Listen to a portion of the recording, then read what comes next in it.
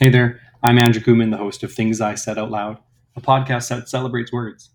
You can check out my newsletter, Things I Wrote Down, where I share original content, articles, and stories. These thoughts from my head and heart land right in your email inbox when you subscribe at substack.com. So I love asking people what they're reading next, what books they love and why, and have lists all over the place of what to read next. So I thought, in addition to the film recommendations we release each week through Unveil, I'd share an ongoing list of books that I've read and recommend through these short book pods. What's a book pod? I'm glad you asked. It's a short podcast episode about a book. And today, the book I want to highlight is The Sentinel by Lee Child and Andrew Child. Okay, I want to make sure from the start that these recommendations reflect my real reading life. I do read a lot of literary fiction, and I know we can kind of virtue signal through what we read. I read a lot of nonfiction as well, but I also love me some Jack Reacher. The first time I encountered Jack Reacher, I was in Malaysia.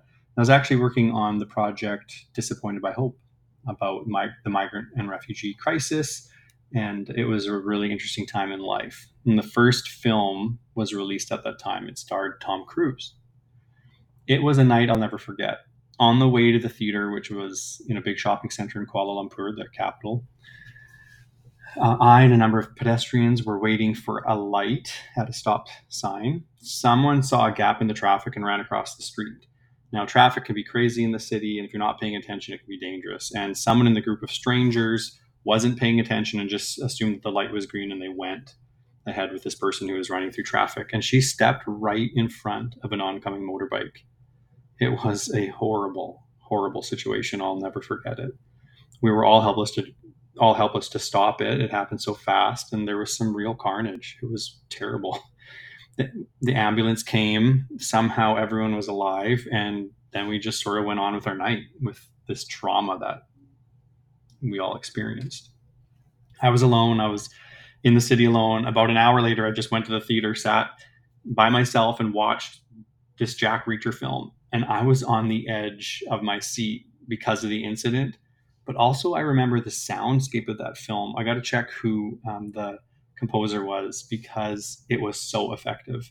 Probably because my heart was still pounding.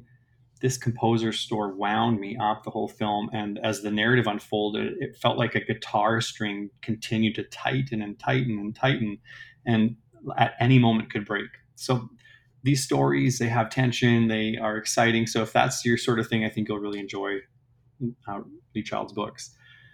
That's how his novels work. There's carnage, there's suspense, and there's always a really interesting crime or mystery to solve. Jack, of course, is nothing like Tom Cruise. So I still have trouble imagining the character as Lee Child describes, since Cruise's portrayal was my introduction to the character. But in the books and in the new Amazon series, where Reacher is played by Alan Ritchson, who is excellent in the role, Jack is a 250-pound slab of muscle and brute force, a former military cop who no longer works for the military but travels America, hitchhiking or busing his way wherever his whims take him. All he's got is a passport and a toothbrush in his pocket and a little bit of cash. Actually, if you jump over to my newsletter or check out the show notes, you can go and see for yourself how different the two casting choice decisions are between Tom Cruise and Alan Ritchson. And I'm sure original fans of the series probably had problems with Tom Cruise because of how famously short he is. Of course, in each new novel, Reacher finds himself in the middle of a conspiracy, a tragedy, and on the helping end of victims of organized crime. And he usually begins the novel hitchhiking, and he ends with some serious vigilante justice. And all the way through, he uses his investigative wits and muscle to solve mysteries and crimes. The Sentinel has all of this and more. There's Russian agents, disinformation campaigns, and undercover operations, cybersecurity, and election integrity threats. The story is basically ripped out of the headlines of the day. This isn't literature, it's pulpy, but it's great entertainment. And what I appreciate is that there's never any easy solutions. Jack always logically thinks things through, and he stumbles along the way with bumps and bruises. A few trigger warnings: there's violence. Reacher lives in a world like our own where there's real crime, cruelty, and people grasping for power. But the obvious bad guys always get what's coming to them. And so there's kind of some catharsis, to be honest, in these books. It's nice to see fictional bad guys get their due.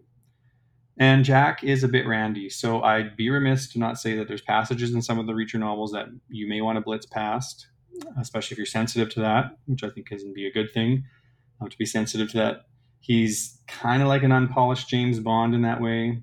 Sex does sell novels, I'm sure, but I think it is an unnecessary aspect of these books. In The Sentinel, however, there are no such scenes, but a fair warning to listeners here to be aware that there's content in the novels that you may want to be warned of in advance and plan to rush past. Call me a prude, but hey, I know that my listeners will appreciate that.